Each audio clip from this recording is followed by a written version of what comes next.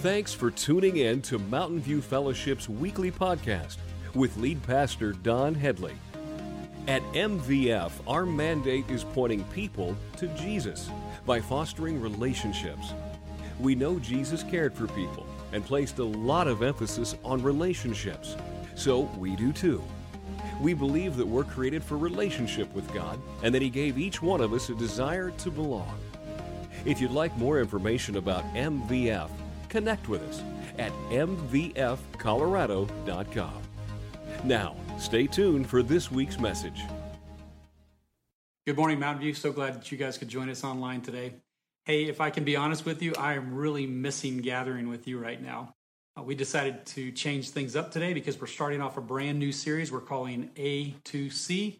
It just stands for the Acts 2 Church. We see a church in the book of Acts in chapter 2 that we've always said that we want to emulate. And the reason we're going to go over this starting today and then taking us all the way through the month of June is because I can't think of a better time in my entire lifetime that as a church, we have the opportunity of actually living this out and what we see in the Acts 2 church. And so I hope that today, by covering the story on what leads up to the birth of this church, and then, of course, what they devote themselves to over the next several weeks, that you and I would begin to live that out at home with our neighbors, with our friends, and with our family.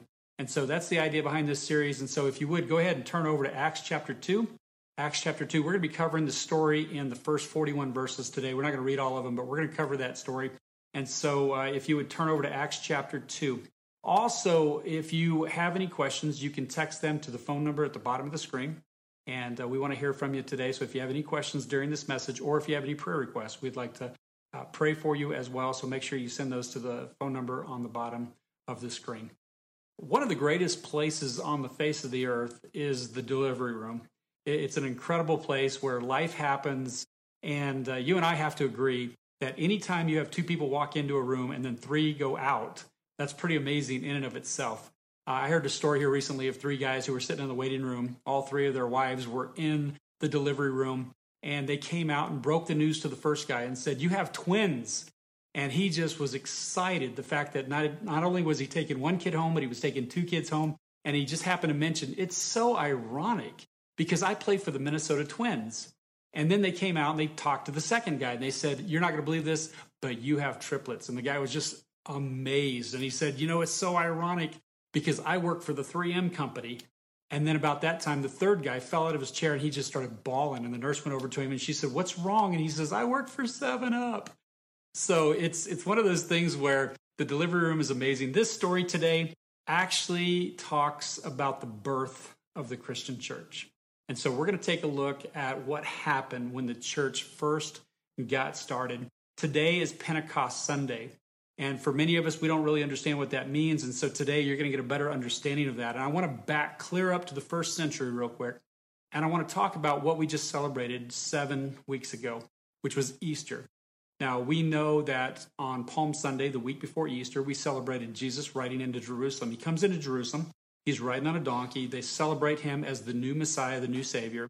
And then over the course of that week, there are so many different things that happened. But the reason he was coming into Jerusalem for the Passover feast was so that he could give his life at the cross for you and I. And that's what we remembered on Good Friday. And then, of course, 3 days later, on Easter Sunday, we come together and we celebrate the resurrection of Jesus Christ. You fast forward 50 days, and what you do is you come to Pentecost Sunday, which is what we're talking about today. But before we get there, I want us to talk about Jesus. He died on the cross. He rose from the grave. He ascended into heaven. And before he leaves, before he exits this earth, he gives some instruction to his disciples in Acts chapter 1, verse 8. He says this, "But you will receive power when the Holy Spirit comes upon you. And you will be my witnesses, telling people about me everywhere in Jerusalem, throughout Judea and Samaria, and to the ends of the earth." And then, of course, we fast forward 50 days later, and we pick the story up here in Acts chapter 2. Before we get going, I want to share with you that we're going to read this passage. We're going to read portions of it. I'm going to point out some contextual points, highlight some of those for us today so that it brings some meaning out of the text for us today, but also as we go along, I want to stop and make some observations about this text, especially as it relates to us here and now. And so let's jump into this. Acts chapter 2, starting in verse 1, it says, on the day of Pentecost, all the believers were meeting together in one place. Now, of course, that brings us to the question, what is Pentecost? And Pentecost is just simply a Greek word that means 50th. And what they're doing is they're counting the days from Passover until the 50th day. So they would go 7 weeks, and then on that 50th day, they would start a Jewish festival. It was called the Festival of Weeks. It was actually a harvest festival. It was a pilgrim festival, which meant that according to Jewish law, every adult Jewish man had to be present in person in Jerusalem for this big festival. It was also a holiday. So there was no work, the stores were closed, school was out, and it was a massive party. Like they would have a big party in Jerusalem celebrating this new harvest. Another thing about this festival was that certain celebrations, certain observances, sacrifices, offerings had to be made.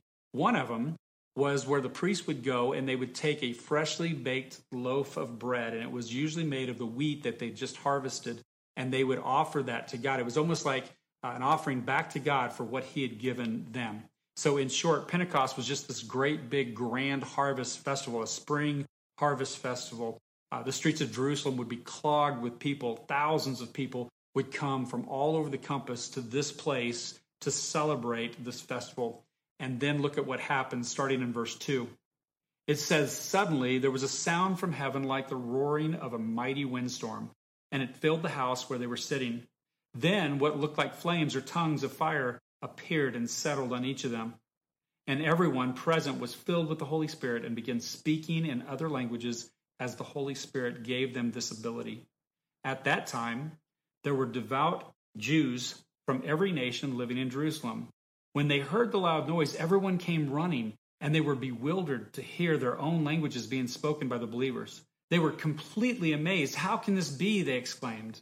These people are all from Galilee, and yet we hear them speaking in our own native languages. In Hebrew and Greek, the word that's used for wind is the exact same word that's used for spirit. It's an amazing story. We find all of the disciples meeting in one place is what it says. And so my first observation from our text this morning is that God meets us where we're at.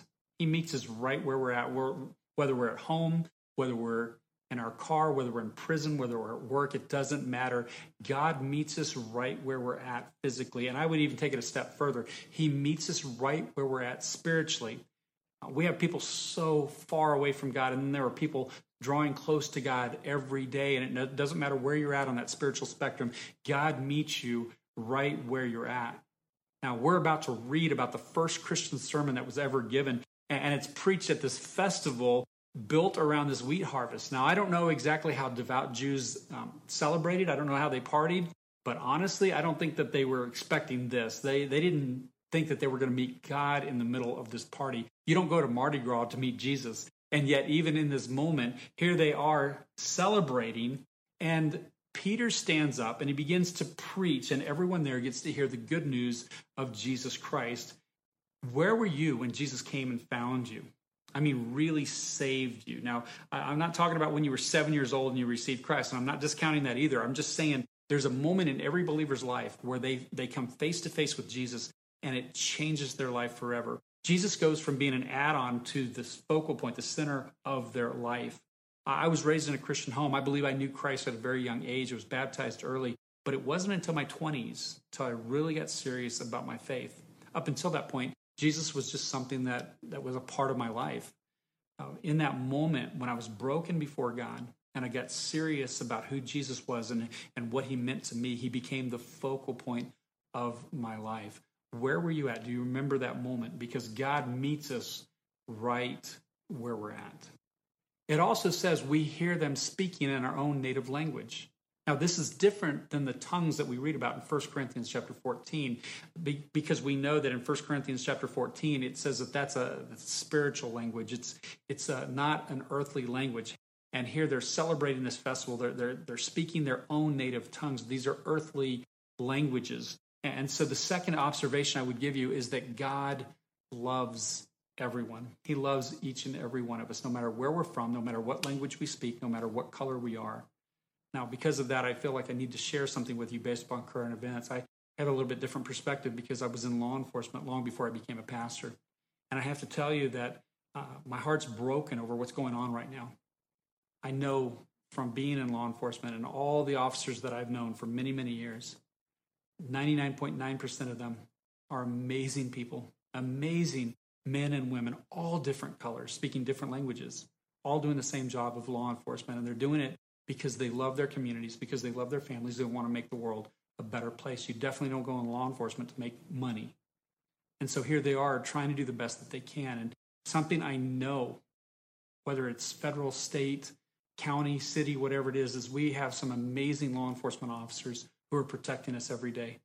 The problem with this is that, and this is true for every occupation, is that we are judged by our bad apples.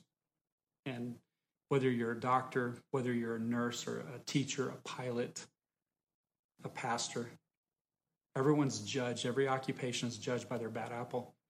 And what's interesting is you talk to anybody in any of those occupations, they want the bad ones out. They don't want them there. They want them out as bad as anyone else. And so I would say it this way, the problem's not the police. I would also say this, and this might surprise you a little bit, the problem is not racism either. It's not racism. To say that this is a racial issue would be the same thing as having somebody check into the emergency room because they're struggling and breathing and say that we're going to treat them for a respiratory issue when the fact is they're actually having a cardiac arrest. See, we're just treating the symptoms at this point. It's not a police issue and it's not a race issue. Let me tell you what it is. It's a heart issue. Now, if you're not a believer in Jesus Christ, this is going to sound absolutely stupid to you. But for those of you that are a believer, you've turned your life over to Christ and Jesus has transformed your life. You know this to be true. The only answer to this heart issue is Jesus Christ. And until you and I can see each other the way God sees us, until we can see each other as children of God, as brothers and sisters in Christ, regardless of skin color, regardless of what language we speak, until you and I can see each other as imago Dei, created in God's image, this heart issue, this, let's call it what it is, this evil will remain. Jesus is the answer for the heart issue that we're experiencing right now. God loves everyone. God loves each and every person, regardless of background, regardless of color of skin, regardless of language. And he calls us to do the exact same thing as well. So all the people are gathered all over Jerusalem. They're celebrating this festival, and they hear the disciples speaking in their own language. And it says in there that they hear them telling them about the good, wonderful things that God has done. That's what they're telling them about in their own language. And somebody stands up in the middle of this whole mess and tries to explain what's going on. And the only explanation that they have is that they're drunk. And so he says, they're drunk. And I love Peter in verse 14 because he stands up and he goes, we're not drunk because it's only 9 a.m. Logical argument, right? Like nobody's ever drank in the morning, but that's his argument. But then he goes on and he actually starts to quote the prophet Joel, and he quotes out of Joel chapter 2, and he says things like, look, God told you he was going to pour his spirit out on all of his people. And he said, in those days, your sons and daughters, they were actually going to prophesy, and your young men, they were going to have visions, and your old men, they were going to dream dreams. And he goes on, he says things like the sun is going to get dark, and the moon is going to turn blood red, and all this is going to happen before the great and glorious day when the Lord arrives. And then he ends it with this. He says, but everyone who calls on the name of the Lord will be saved.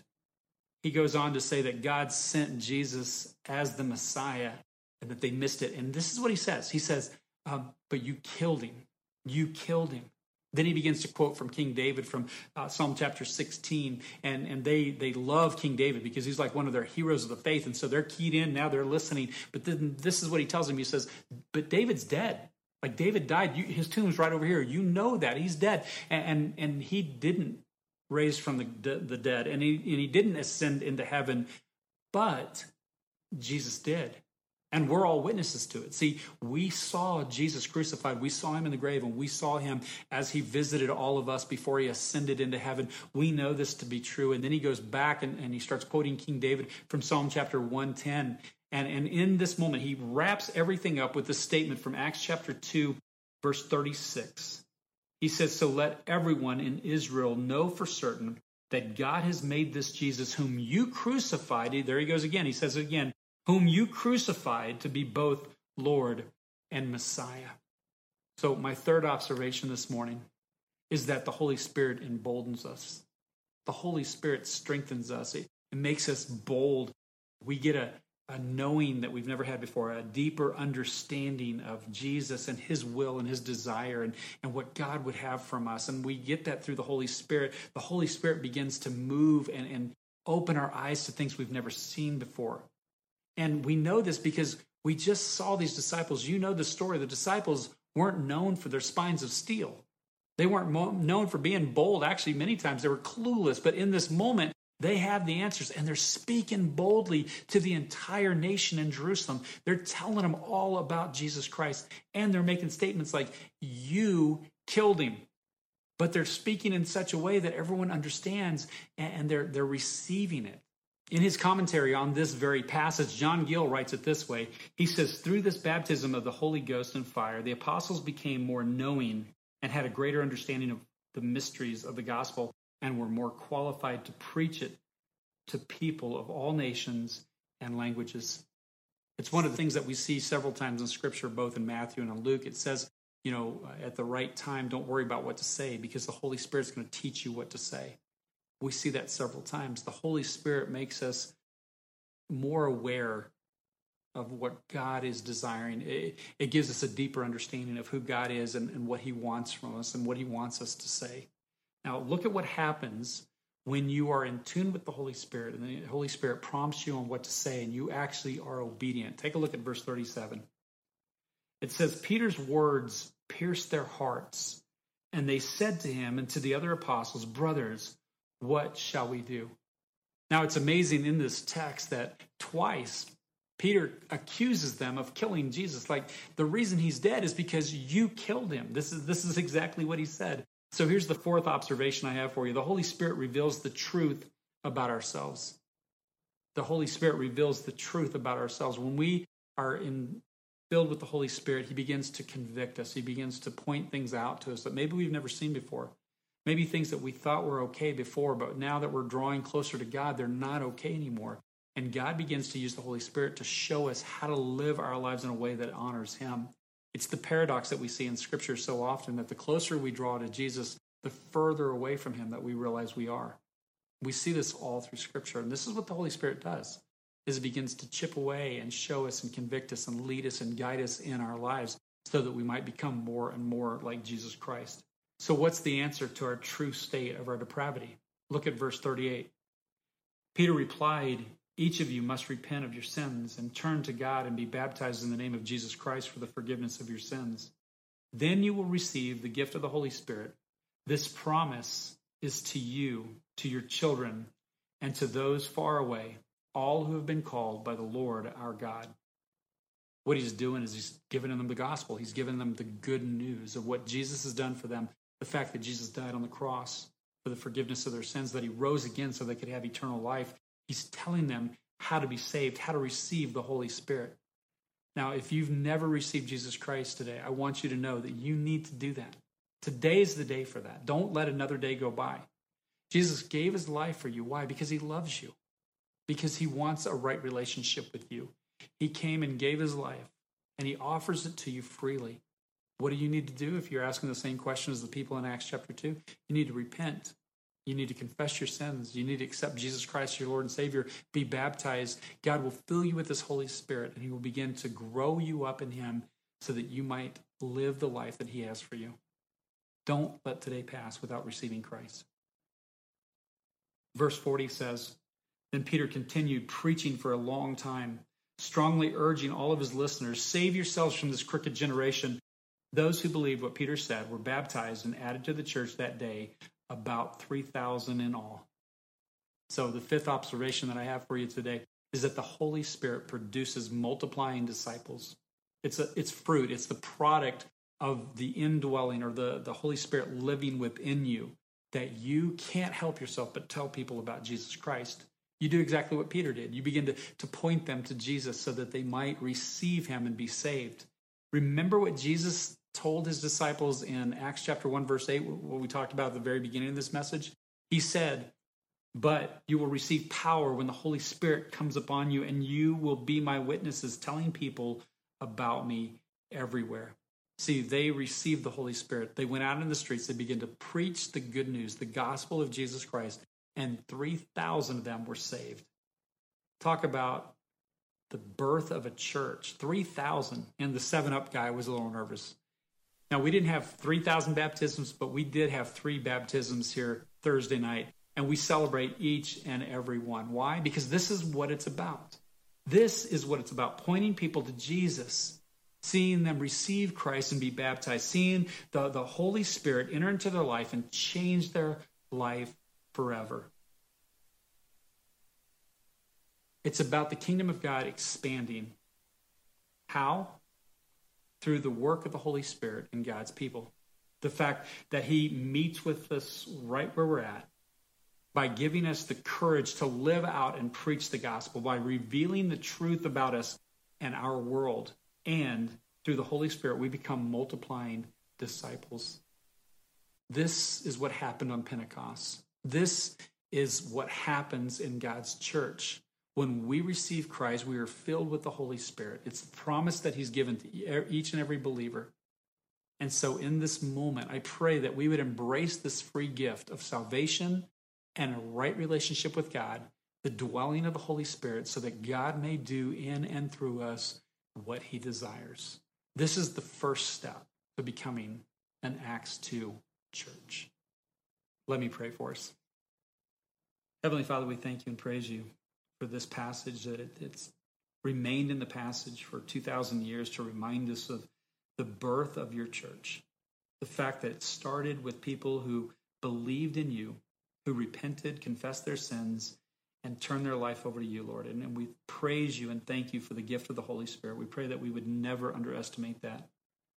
Lord, may we embrace that today, because it's through your Spirit that you begin to meet with us. You begin to embolden us. You begin to reveal the truth about who we are, Lord. And we can, through the power of your Spirit, become these disciples who reach the world around us for your name's sake.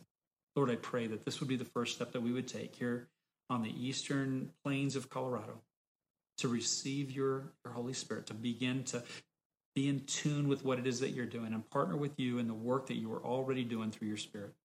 God, I pray all this continues to grow your kingdom, to mold and shape us into the people that look more and more like you. We pray all this in the name of Jesus Christ. Everyone said, amen. Thanks for joining us here at Mountain View Fellowship. We'd love the chance to meet you in person. We gather each Sunday at 9 and 10:45 a.m. at 1955 Headlight Road in Strasburg, Colorado. If you aren't able to join us in person, we'll meet you right back here next week. God bless.